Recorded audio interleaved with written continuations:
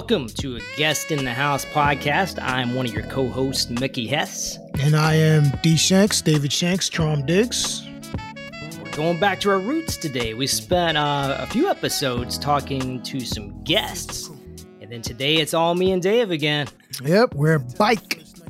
That's it. Now, let's just jump right in there because Sure. I wanted to, with checking in and asking you how you're doing, when we say we're back, we're still not back. Yeah, we are still at home. Yeah. We're in two different states. I'm in New Jersey. Dave's in Maryland. Yeah. Anthony, our producer, is God knows where. He's on the beach. Somewhere, Boca Raton, I don't know. That's somewhere. something like that. The Florida Keys, I don't know, somewhere. He's holding it down, though. He's recording this session for us. Absolutely, the dedication, you got to appreciate it. Now we're at about, I guess we've cracked the 5-month mark. I think Just so. about, right? Yeah. I think it's more than that.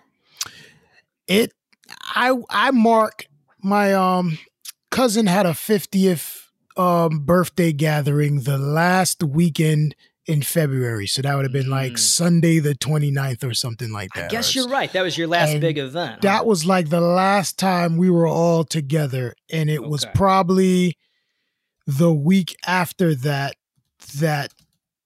I'm in Maryland, you're in Jersey, but this kind of cluster of Northeast states started kind of beginning with the stay home stuff. So yeah, August, we're about 5 months in. I guess so. I know I left work a little sooner than work called itself off. And I took my daughter out of school about a week before school shut down. Got you.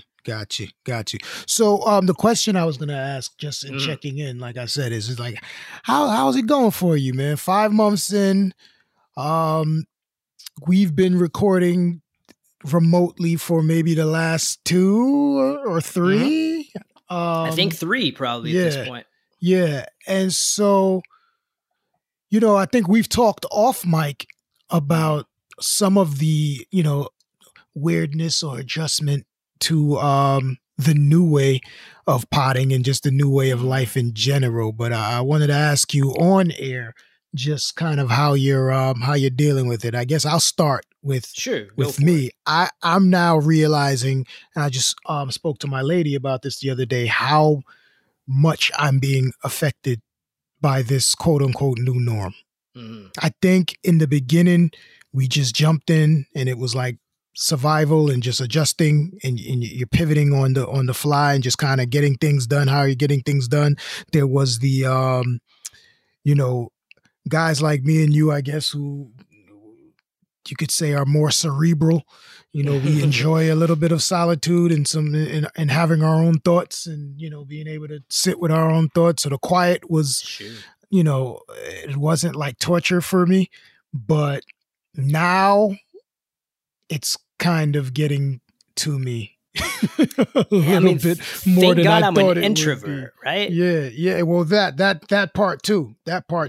But I think specifically as it relates to our podcast, I took for granted how much the dynamic of us being like hanging out made the podcast like more enjoyable. I mean, one of the main reasons I started doing the podcast was to still hang out. You were down in Maryland. We weren't seeing each other quite as often as we used to. So, every couple weeks we would come in, record a couple podcasts, and then drink hang a couple out. beers. Hang out, go get something to eat. Yeah. And I think the conversations were a little more lively because of that. I think that there's something to be, we're old school now, right? So there's going to be a day, maybe, 20, 40 years from now where like the communication in person thing is going to be like a thing of the past. I hope we don't get there, but all signs point. So, man. The dynamic of like, it's different to actually be next to someone in a room and converse. It's a completely different dynamic than talking on the phone. And I worry about that a little more, like the effects on like my daughter and Voss, of course, your son. Right. And the world that's being shaped for them. It's very scary.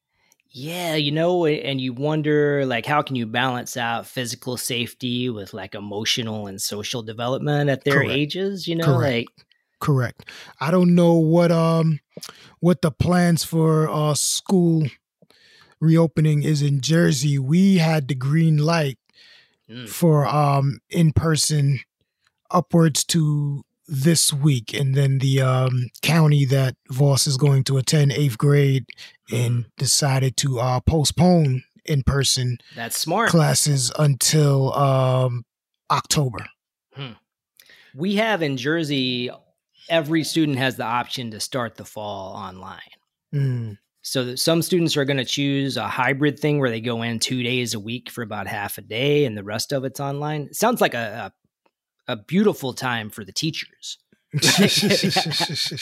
Oh, and even at Rider, where I teach, Rider University, some professors are doing a mix, a hybrid.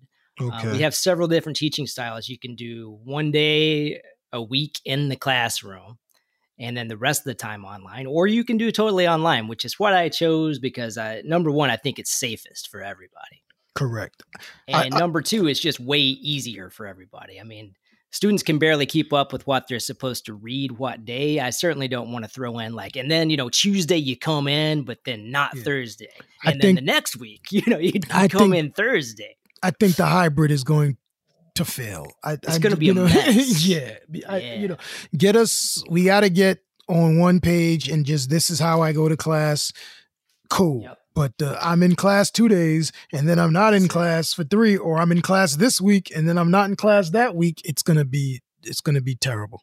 It's a tough one. It really is. And then, I do really worry, my daughter is not really hanging out with anyone, here and there. Like her best friend came over for her birthday. They played in the backyard with masks on. But for the most part, she's really not able to get out and socialize.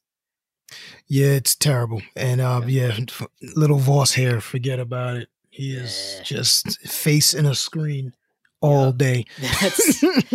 What else are you supposed to do though, right? Yeah.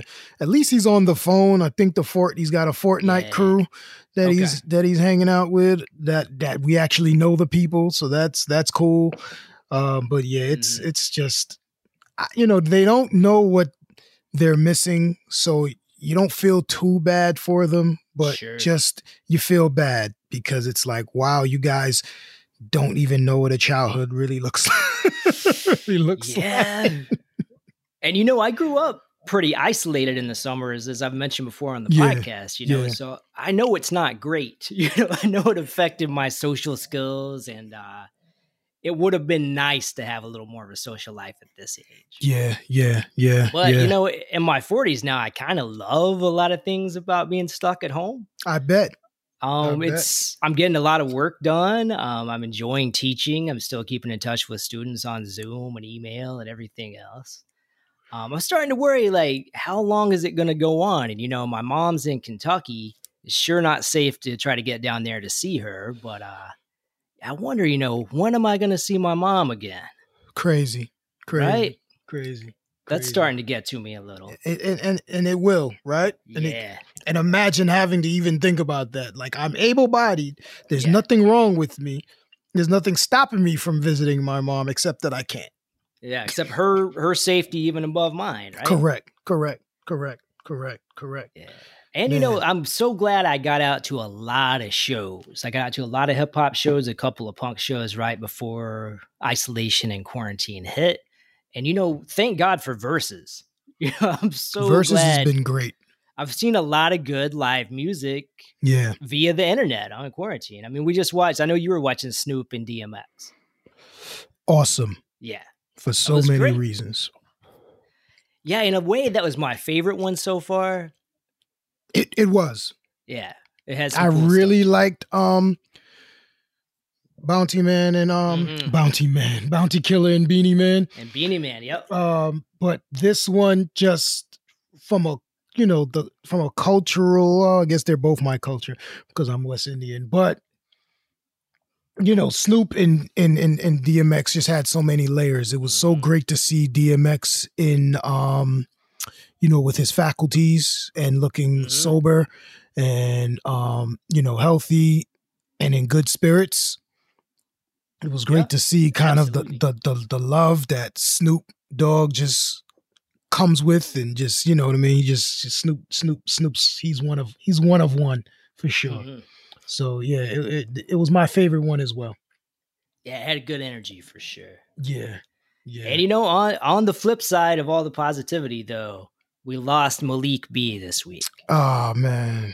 And that one hit hard. I mean, Dave and I just put together our top 20 albums of the past 20 years, and mine for 2015 was Malik B and Mr. Green.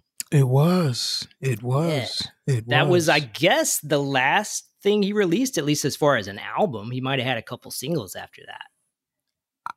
I didn't hear anything past that. I know he was active. Mm-hmm. He wasn't. I don't know where he was with his release schedule, you know what I mean? But I know he kind of never left, but he left, Yeah, definitely. Yeah. And I'm sure there's more stuff in the vaults that'll make its way out eventually, but I hope so. Yeah. I hope so. I read, did you see, I saw a post from Black Thought that was real touching. I saw his and I saw Questlove's. Yeah. And, all the Philly legends, Reef the Lost Cause posted, Mr. Green, of course, is collaborator on that 2015 album. Yeah. And if you don't know, Malik B was part of the Roots crew. He was a founder of the Roots. 100%. And they had parted ways and come back together over the years. He left the group, and then he came back to the group and then left again. But as Dave said, he was always still kind of there, still on the margins, still recording music. I mean, I can't begin to obviously have any insight into the relationships or anything of that nature. It never seemed like there was a fallout between Black Thought and Malik. It always seemed that, the I guess the red carpet or the ability to come back in was up to Malik.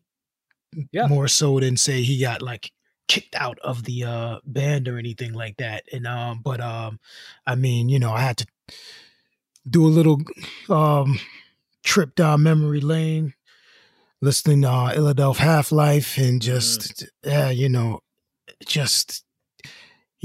great and as heralded as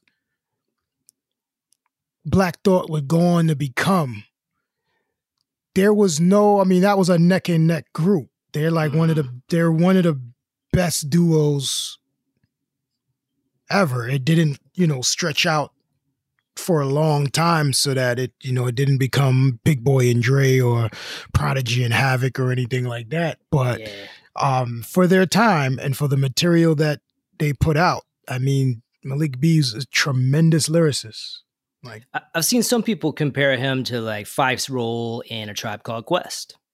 And I disagree. Really? Yeah. Why would you disagree? Because I think Tribe Called Quest still,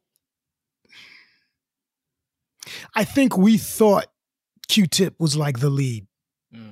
You know what I mean? And while we love Phife and I love Phife, you know what I mean? You got Tip had the solo records. I mean, Phife had one solo record on the 1988 senior year at Garvey High. But it was Q-Tip had solo records. We knew Q-Tip was making the music. The Roots in its initial kind of entry into the game was just Malik B and Black Thought. It wasn't like I said, it was more Big Boy and Dre than Q-Tip and Phife. Yeah. I mean, I could see that. I think in a way, like if you look at the low end theory, I can see how somebody would describe it that way. Because so much of a theory, back and forth. Yeah, by the low end theory, Phife was much more active. And then obviously Midnight Marauders and on, he was much more active. But I guess maybe because the inception of it was kind of like, it's Q-Tip. Mm-hmm. You know what I mean? Even when Phife came in, for me, it was like, okay, it's Q-Tip and Phife. and Fife stepped up, and that's awesome. So now they're like more of an equal group, but it started with like Q-Tip. Yeah. Fife is kind of barely on that first album. People's The Instinct Roots, to Travel. Distortion of Static. The first time I saw them, it was these guys are the Roots. It wasn't Black Thought and this other guy. It was like Bad Lieutenant and Militant. They're the Roots. So it was more, like I said, to me, it would be more Big Boi and Dre. That's a good description. I like that. But tremendous. If I could play a little clip, and I don't know if we can get by with much, and we'll play the appropriate amount not to get in trouble. So here we go. This is from Malik B and Mr. Green's song "Devil," which was the first single off of 2015's "Unpredictable." Right now, you know I gotta think about a topic. Devil run control of my soul, I gotta stop it. Damn, man, I'm having evil thoughts about desire. Lust in the murder, trying to get a hip higher. Yo, I'm out west on the back of the dirty block. Should I stay cool or fucking let the 30-30 pop? Then I think for what? Man, I'm in this thing for what? Bodies dropping everywhere, I think the Philly's stinking up. I pour the Lincoln up, Eagles start shrinking up. Niggas acting like the Panther, but there we go, a little taste of what I think is a really amazing album that didn't really get enough attention when it came out. And hopefully people, even if you never heard of Malik B, it doesn't hurt my feelings at all for you to discover him now just based on the fact that you saw his death announcement. Yeah, sometimes it bees like that. That's true. I mean, discover him how you discover him, right? I'm sure he would love to have people finding his music right now as opposed to 5 years ago. Yeah. At least they found it. Yeah. 100%, man. Rest in power, Malik B, man. Ah, man, 2020. Yeah, and Biz Markie, I believe, is still in the hospital. I haven't seen an update. That's the last update I saw. Still fighting, but still in the hospital. So yeah, thoughts to Biz Markie, man. Full recovery, please, please. Another legend, man. So I think we did have some topics today. We did. Now that we've covered all the bases of how everyone's doing, the goings on over the past couple weeks. Yeah. So let's hop right into it, man. You take the lead. You brought something to my attention. Yeah. So we started off the podcast sort of springboarding from a book I wrote about what hip hop told me or taught me as I was growing up through today about what a white ally can be or what kind of a role a white person can best play when it comes to Black people and Black culture. And what's the name of that book, Mickey? The name of that book is A Guest in the House of Hip Hop. Okay. And that's where we borrowed this title for the podcast. And of course, I borrowed the title of the book from Lord Jamar, who called Macklemore a guest in the house of hip hop, who he thought was sort of becoming over familiar with hip hop culture to the point that Macklemore thought that he could criticize lyrical content and sort of political stances that hip hop artists had espoused. Right. And that is kind of the basis for our conversation that blossomed into this podcast. Absolutely. Yeah. So it's a question, I constantly ask myself as a white author and professor who has written some books and articles about hip hop, who does this podcast, who teaches classes. Not only I teach a class on hip hop and American culture, but I also involve a lot of short stories and novels and poetry by Black authors when I teach literature and creative writing. We certainly look at figures like W.E.B. Du Bois and some of his writing on Reconstruction and the Civil War when I teach my Intro to American Studies class. And, at its base, I don't think anyone would encourage white professors not to include Black voices in their syllabus. Right. I would hope not. Because that's easy. That's what white professors have done forever. Right? Yeah. The canon has leaned very white and very male. Correct. Very cis, straight, hetero going way back, right? Right. So I don't think anybody's saying, well, I don't want a white lit professor to teach James Baldwin. Right. But there is also a moment where you can push it too far. or become too familiar or forget basically who you are. Correct. Where your perspective is coming from as a white person, as a white scholar, as a white teacher at the front of the classroom. And certainly you could very easily overstep a boundary. And I think it probably happens more in the classroom than anywhere else. Interesting. Because, you're the authority, right? Right. You're running the show. You're running the show. So, you're standing in front of a class, you're talking about James Baldwin. The assumption, especially on your part, is that you know more about James Baldwin than the students you're teaching Baldwin to. Fair assumption in a way. You assume you've gone to grad school, you've gotten some degrees. Probably you're not teaching anything that you haven't studied quite a bit. And hopefully written on, researched, becomes something of an authority to speak on. Yeah. Now, it becomes tricky, though, when you're a white scholar teaching a black author and you have a black student. Certainly, you can't assume that black student knows any more about James Baldwin just by virtue of being black. Correct. Than the white student sitting next to him. That would be a pretty faulty assumption. You certainly wouldn't want any white professor to say, okay, Fred over here, I'm sure you know all about James Baldwin. Right? Right. That would be a really dumb move. It would really put this student on the spot. It's making the wrong kind of assumption. Correct. Obviously. Any more than you would point at a white student and say, well, Mike, you're white. You probably know all about F. Scott Fitzgerald. Right. Right. That's not the way we grow up in this country. Right. And the flip side of that then being, because I think what you're getting at, which is interesting, or what I picked up on is the difference between, and when you say that it shows up most in the world of academia, I can now see that, because where else is there a substitution for lived experience with studied knowledge? Nowhere, right? So the premise that someone who has read every James Baldwin book is now qualified to tell someone who may have lived every James Baldwin book that they know more about James Baldwin than the other, but simply by having read James Baldwin, that's when it gets tricky, right? So like if and I'm going to screw the quote up, but James Baldwin said once something to the effect of, to be black in America is to be in constant rage. Constant state of rage. That's it. Correct. As a professor, I could interpret that in whatever way I interpret it, and based on my knowledge of Baldwin's writings. As a black man, I can go, oh, he said that? I didn't even know that. That's true. Yeah. It doesn't matter whether I knew he said it or whether I read the context or read the text that it was in. I just know that to be a true statement. Oh man, that makes sense. Right.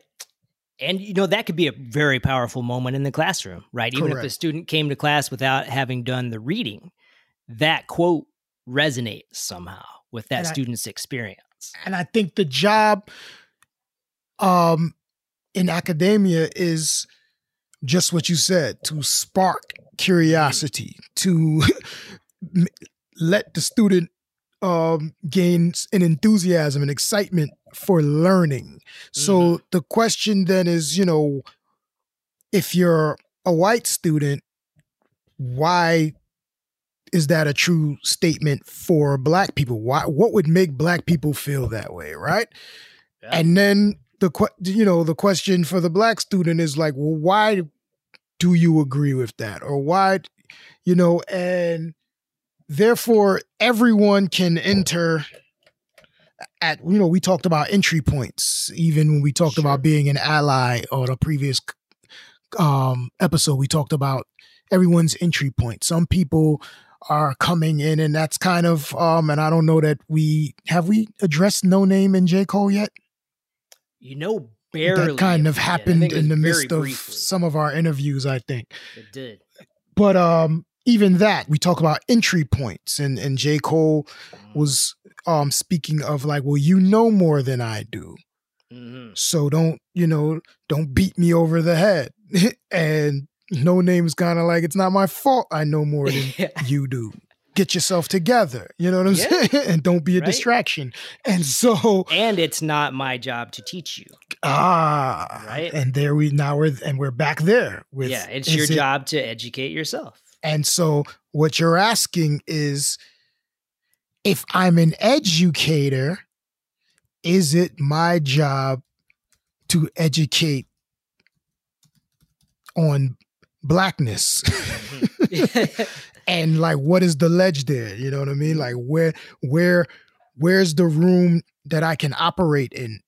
How do we establish what's going too far, what we shouldn't do, even with good intentions? And it's a question of degrees.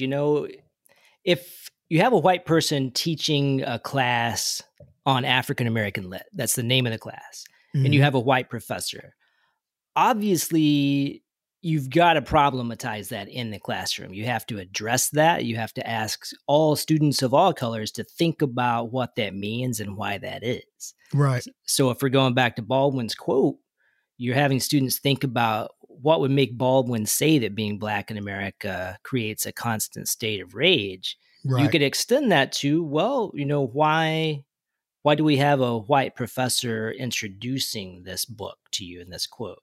And think about, what did your past professors, how many of your professors look like you? How many of your high school and junior high teachers looked like you? And then you get into some really tricky territory, right? Mm-hmm. And the other side of academics, when you're trying to publish research, there's this system of blind or anonymous peer review.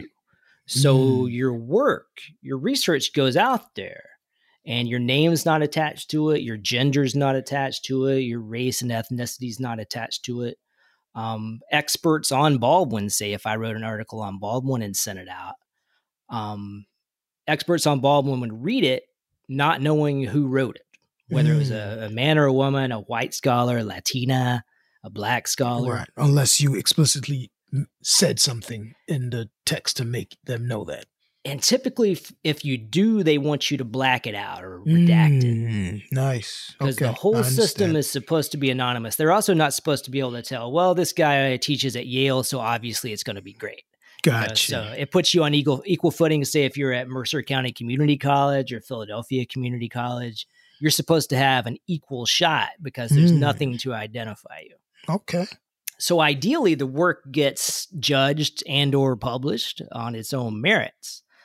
Should have nothing to do with the author's identity.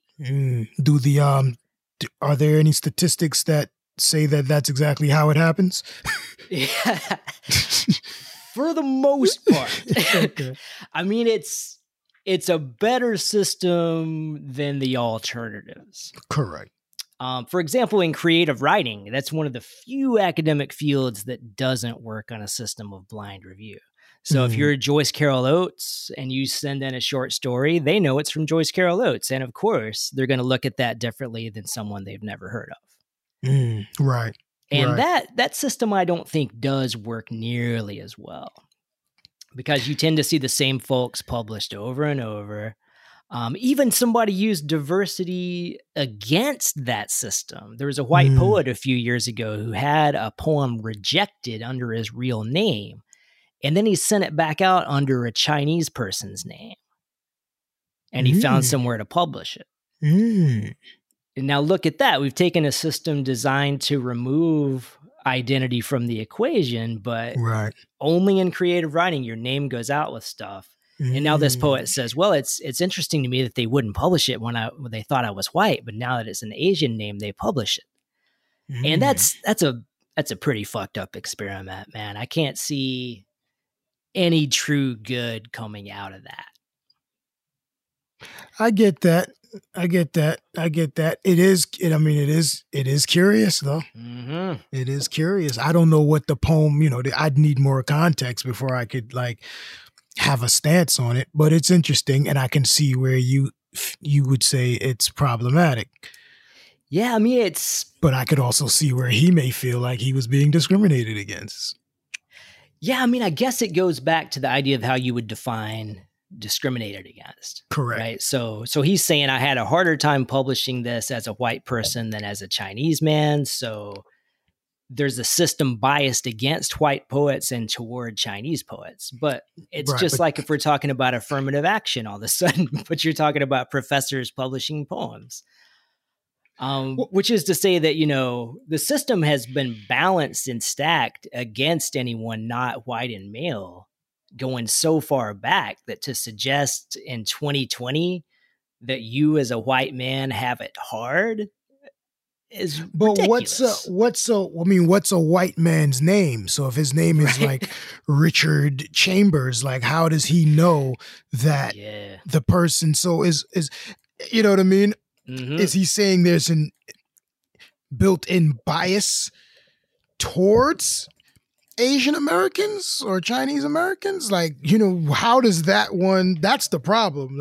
How does that one experiment prove anything other than the second time you posted it, someone thought enough of it to publish it? That you know what I mean? That could have happened if you sent it back under your name again. Yeah, I mean, it's not a very scientific experiment. You know, there's a lot of variables. There's a lot of factors.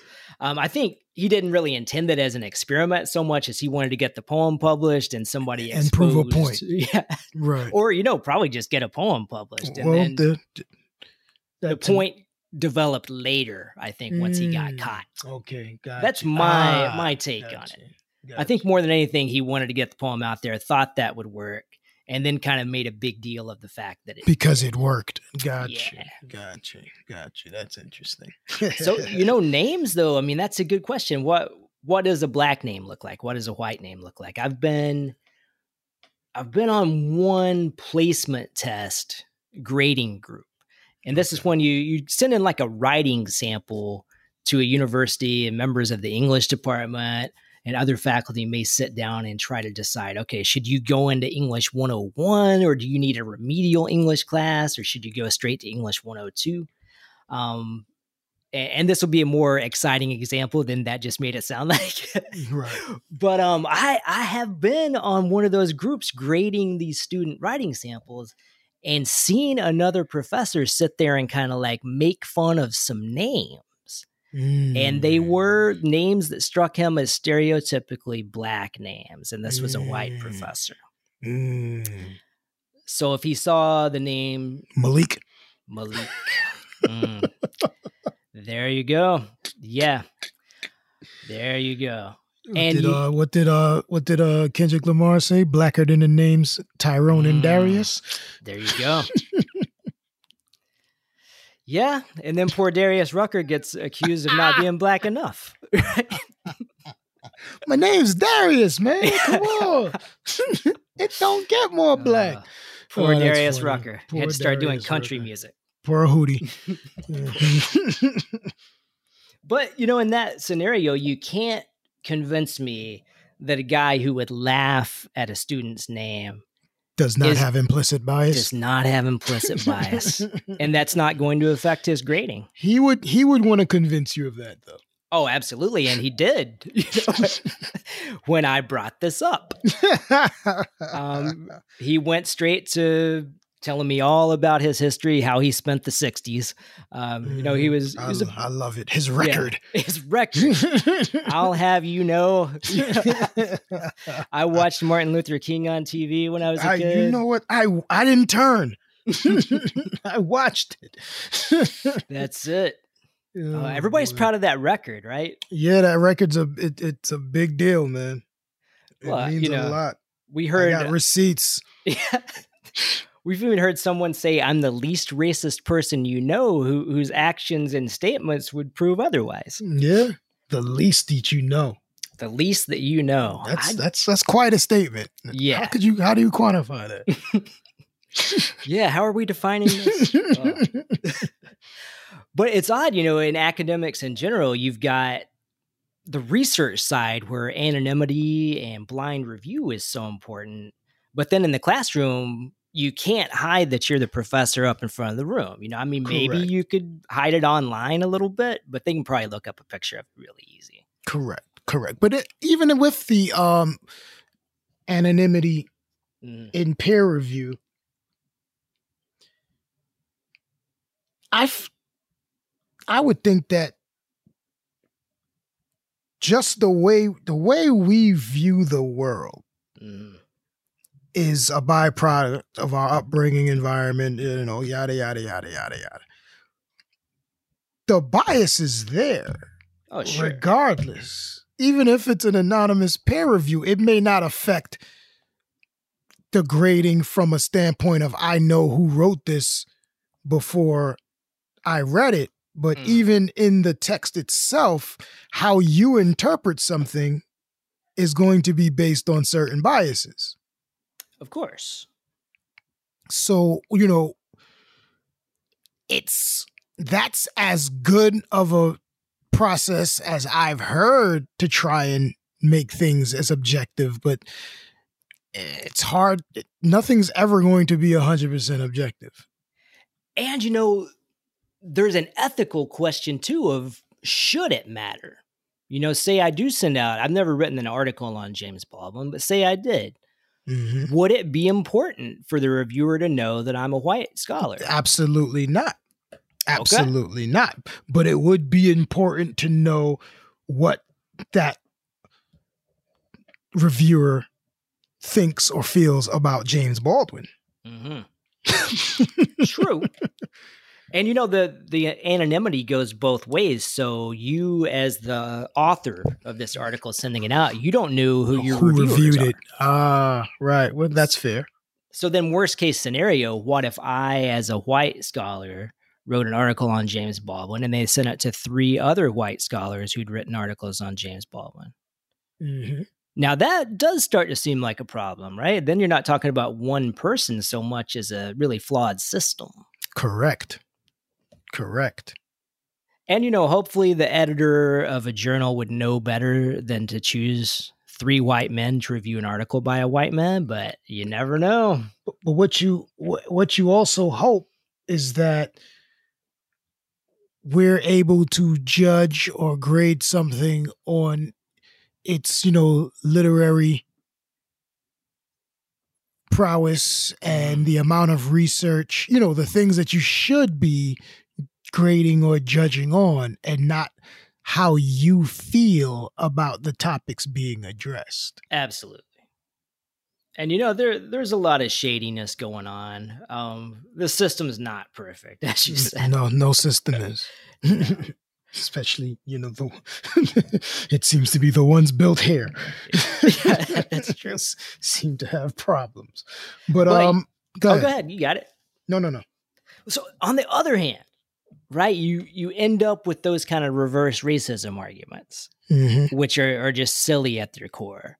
And you end up with like the kind of straw man of affirmative action that has really never made anybody all that happy for the most part. But right. White people tend to feel particularly wronged by the whole notion of affirmative action. Every man in America, every person in America should be judged on the quality of his work, right. Not what he looks like. Right. And of course, that's looking at yourself as standing entirely outside of history. Mm-hmm. Right. If you really have to feel that way, if you have to think of, as an individual, I really wanted to go to Michigan State, just like my dad and grandpa did.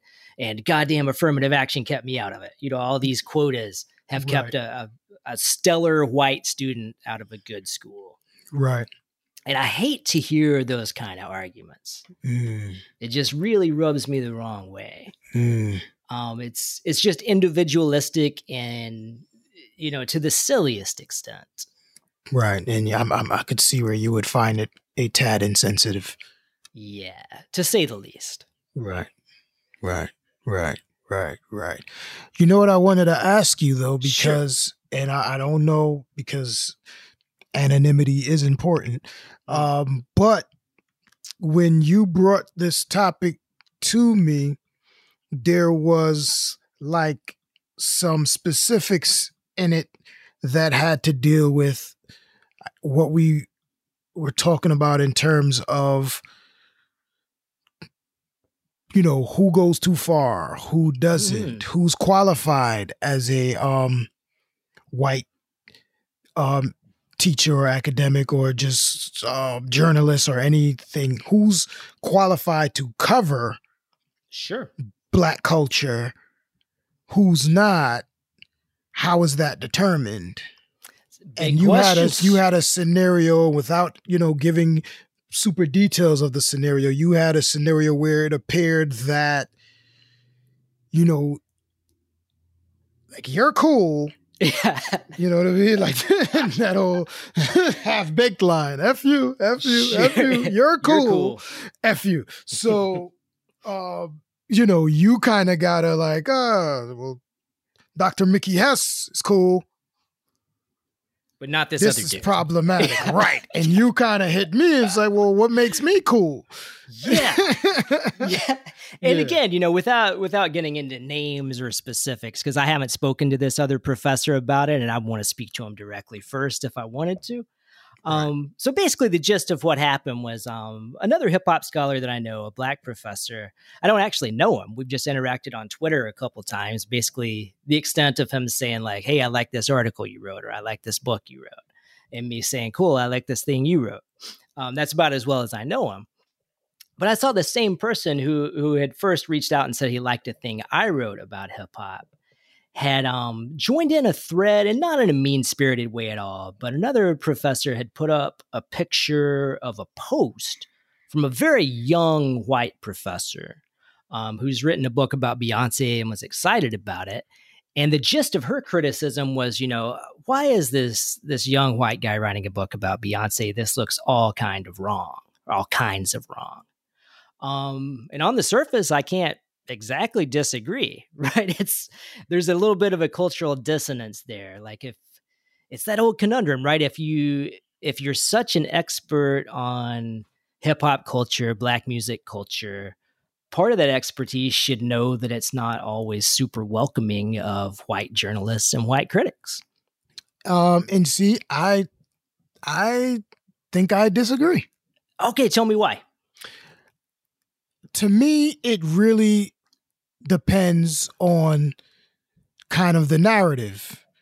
But on the surface, it would be hard for me to be upset that a white individual decided to write a text about Beyonce just for the sake of like being upset that a white person decided that they wanted to talk about Beyonce and that they don't have the cultural, you know what I mean? And I think we had this conversation early in the podcast where we talked about like where we're at in terms of Black culture at this point in time in our society, where hip hop is the dominant culture in America. Absolutely. Where we live in a hip hop country. And so we as Black artists did a lot for that to be the case. You know what I mean? Where we're you know, we did all of it. We're the sole contributors of the culture, of why that, you know what I mean? Like, we put the culture into the ethos, and it has now grown through commerce and everything else into, you know, maybe our biggest export as a country. Okay. Yeah, absolutely. With that, white people are going to want to cover it. They get paid to do so. They get paid to interpret something that may be foreign in nature to the masses. That's just going to happen. So I don't have a problem with that happening, because if I had a problem with that happening, then I should also have a problem with Beyonce selling records to them. Right? It is interesting that it could go both ways. You can't have it both ways thing with me. And you'll hear me say that a million times on this podcast. You can't have it both ways. Yeah. So I'm never going to say I'm up in arms because this white writer wrote about hip hop. You know what I mean? We had Soren Baker on a couple weeks back. Sure. Yay, look, if you're qualified based on what you're doing, you're qualified. I'm never going to have a problem with that. Now, what is the book about? If you're breaking down Black feminism as it relates to Beyonce's music, then maybe, and you're not like reaching out and gathering, and you know, like the piece is not done from an academic of you're gathering these opinions and these words and these, but if you're just going on your knowledge and experience of Black feminism and giving me a book on Beyonce and Black feminism, I probably would raise an eyebrow. But I'd raise an eyebrow if I wrote that book. Yeah, I mean, gender would come into it as well, right? You understand what I mean? So to me, it just becomes what liberties, and that's I think the crux of the conversation. Mm-hmm. What liberties are you taking as a quote unquote authority? Yeah, and you know, I misspoke. I called it a book. It was actually a peer-reviewed journal article. So this would have been something that went through the blind review process. They wouldn't have known it was a white author. Right. And, you know, and also I said that it wasn't a mean response or a really negative response from the other scholar I know on Twitter. What he wrote was, this is kind of the norm in terms of who and what gets published. Yeah. And that really points to the problem, right? It's not so much an issue that one white man publishes an article on Beyonce. Of course, we got to read the article, and I don't think anybody that I've seen involved in the conversation has, because it's not out yet. You know, this was a young dude excited that it got accepted for publication. Right. And you know, maybe we'll read it and it'll shatter our expectations. I mean, obviously the peer reviewers liked it. Correct. But it becomes a problem if this happens over and over and over. And we know it does. And we know it does. We know it does. And that is a problem. But the solution to that problem is not white men are not allowed to write about Beyonce. Yeah, that would be a pretty slapdash solution, right? Yeah. Beyonce is a American pop culture phenomenon. Anyone can write about her. So same as you've got to include Baldwin in an American lit class. If you're teaching a class on American pop music, you got to include Beyonce. 100%. Yeah, even if you preface that lesson by saying, of course, you guys see me at the front of the room. I'm a white man. I'm a white woman. Let's talk and think about how that plays into the way I treat and think about Beyonce. Correct.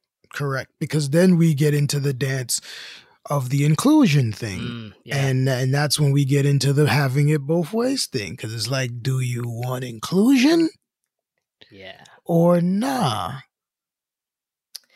And inclusion comes with white scholars and writers wanting to shed light, maybe, or just tell their experience with Black culture in some kind of way, or their study of it in some kind of way. I mean, they've been doing it for centuries, and they've been telling it their own way to their own audience, and that's been problematic at many times, and maybe okay at others. I think our issue as a collective people has been the deliberate exclusion of our contributions and our voices and our stories as told by us.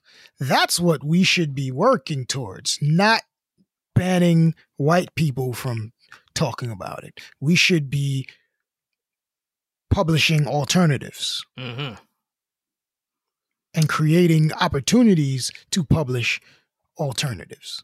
And if you're a white scholar, you certainly have the responsibility to look for opportunities to bring Black scholars into the fold, opportunities to collaborate on papers and books, opportunities on hiring committees to really watch out for Black scholars of color. I think there is a certain responsibility, and it's the white scholars I tend to mistrust, that when I ask them what they think about these things, they say, not much, or I don't like to think about that. Right. Which is not an unusual response. It's not atypical from the folks I've talked to. I've met plenty of white folks, professors who write about Black artists and Black authors, but they don't really want to think much about what it means to be a white person doing that. Mm. Which means they're probably not asking their students to do so. Yeah. And that gets tricky. Yeah. Yeah. Yeah. I see that. Yeah. I see that clearly. I mean, it's a slippery slope on both ends. Mm. I think the dialogue and the understanding, the things that we always push for is what is necessary, but it is definitely what is lacking at the same time. I think the rash and swift kind of dash to judgment is it's tough on both ends. And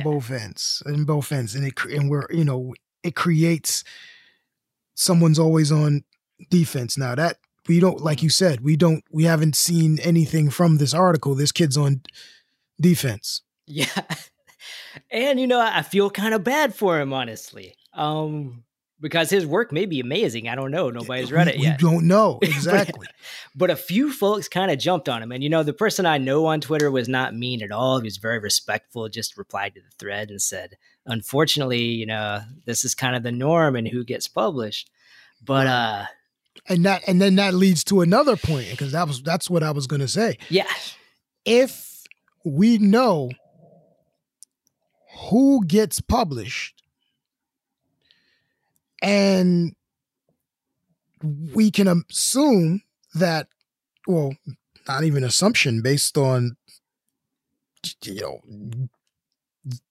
decades upon decades of historic, to be proof. Sure.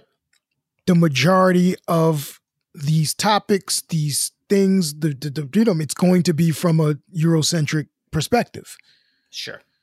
So if someone is writing about a Black artist and we know the disproportionate amount of material that is approved and published from a Eurocentric perspective, even though I guess if a white guy's writing it, then it's going to be a Beyonce from a Eurocentric perspective, maybe, is that still better than no published articles about Beyonce at all?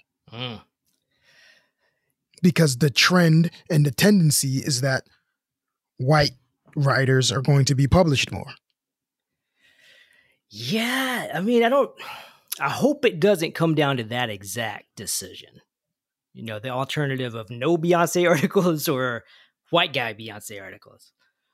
I do think there's some middle ground, right? I would hope so, but the math seems to skew the other way. So are we angry that, without seeing the article again, are we angry that a white guy is writing about Beyonce? We don't know what he's writing. We're just angry that he's writing about Beyonce because he shouldn't be writing about Beyonce, or that shouldn't be published because there were probably 10 or so or however many African-American or people of color authors who may have, or writers or academia who may have written text on Beyonce that did not get published. So basically, is he taking someone's spot? Is he taking someone's spot? Is he taking the spot where a Black scholar could be publishing something, right? And I think that's a very fair way to frame it. Yeah. Probably he is. Probably he's somebody's spot. Yes. I mean, if he's got a spot, someone doesn't. So by virtue, he doesn't. Does that mean he's not deserving? Again, where are we shooting? We're shooting at this kid for writing an article? Are we shooting at the system? What are we shooting at? What is our aim? Yeah, I mean, I've certainly taken people's spots too, the same way, inadvertently, you know, by virtue of getting something published. There's only so many articles that can go in a journal, only so many issues each year, only budget for so many books published each year by each company. I mean, yeah, resources are limited. And resources are limited, and you know, they're more limited when you're marginalized. Yeah. So yeah, I mean, this is definitely making me think and rethink a lot of topics that I've come back to time and again. Yeah. And I mean, thinking only does so much. You know, I think it's better than the folks who don't want to think about it or would just rather leave it aside, or even the white professors who would rather just not really teach a whole lot of Black culture because they don't want to risk doing it too much or doing it the wrong way or offending someone. But I mean, at what point does a white scholar like me say, you know, I got a few articles on hip hop, I got a few books, maybe it's time I should step aside, make more room for potentially scholars of color to get into these venues.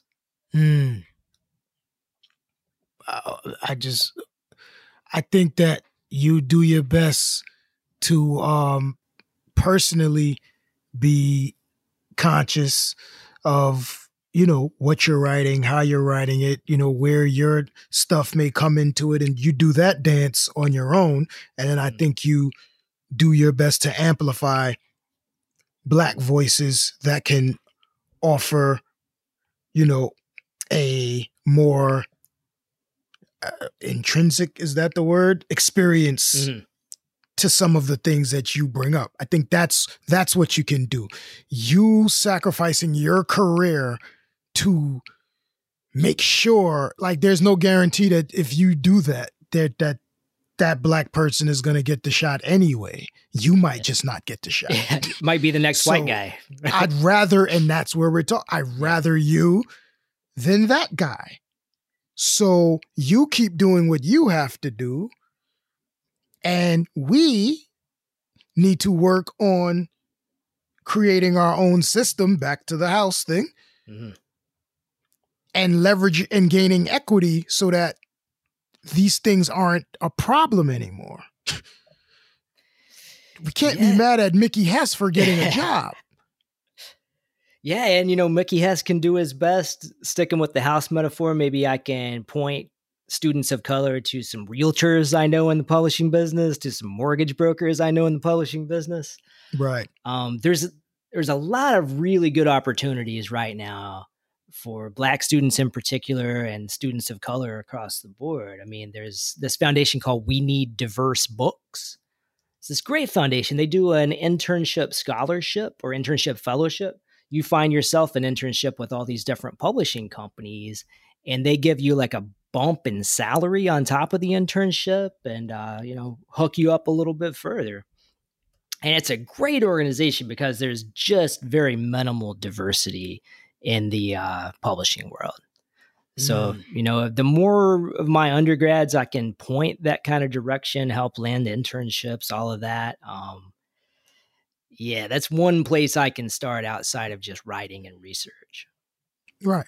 And you know, you have to be active and doing your thing in order to do that. But if you decide that you need to take a step back to allow the system to let these Black voices in, that's, you know, that's emphatically now cipher, as we would say. You know what I mean? Like that's not going to work. What's going to work is you and your 1/1000% of the system. You know what I mean? Like the leverage you have been given, that you can use any amount of that to advance Black voices. That's the best you can do. Stepping away is not good. And, you know, stepping away can be a cop-out too. And it probably 100%. Sounds like a cop-out to say that, but 100%. It definitely can be, right? It's an 100%. Easy thing to do. It's an easy, the work is not in that. Yeah. And the allyship is not in that. You know what I mean? There are institutions in this country and in this world who are just cut off to Black people. Sure. You know what I mean? We're shut out in some way, shape, or form. And so it doesn't matter what you forsake for yourself, those institutions will remain closed until there are white individuals who can be in these institutions and open the door. And, I hope this very recent push for more equity, more diversity, more equitable opportunities in higher education and publishing, I hope it's not just going to be short-lived, but history tells me it will be. So, I really urge my students, when you see these opportunities, they may not be here next year.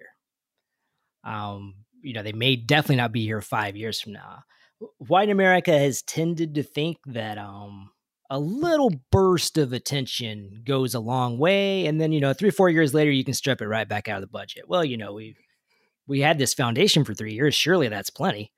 So, I mistrust the new dedication as far as its sustainability.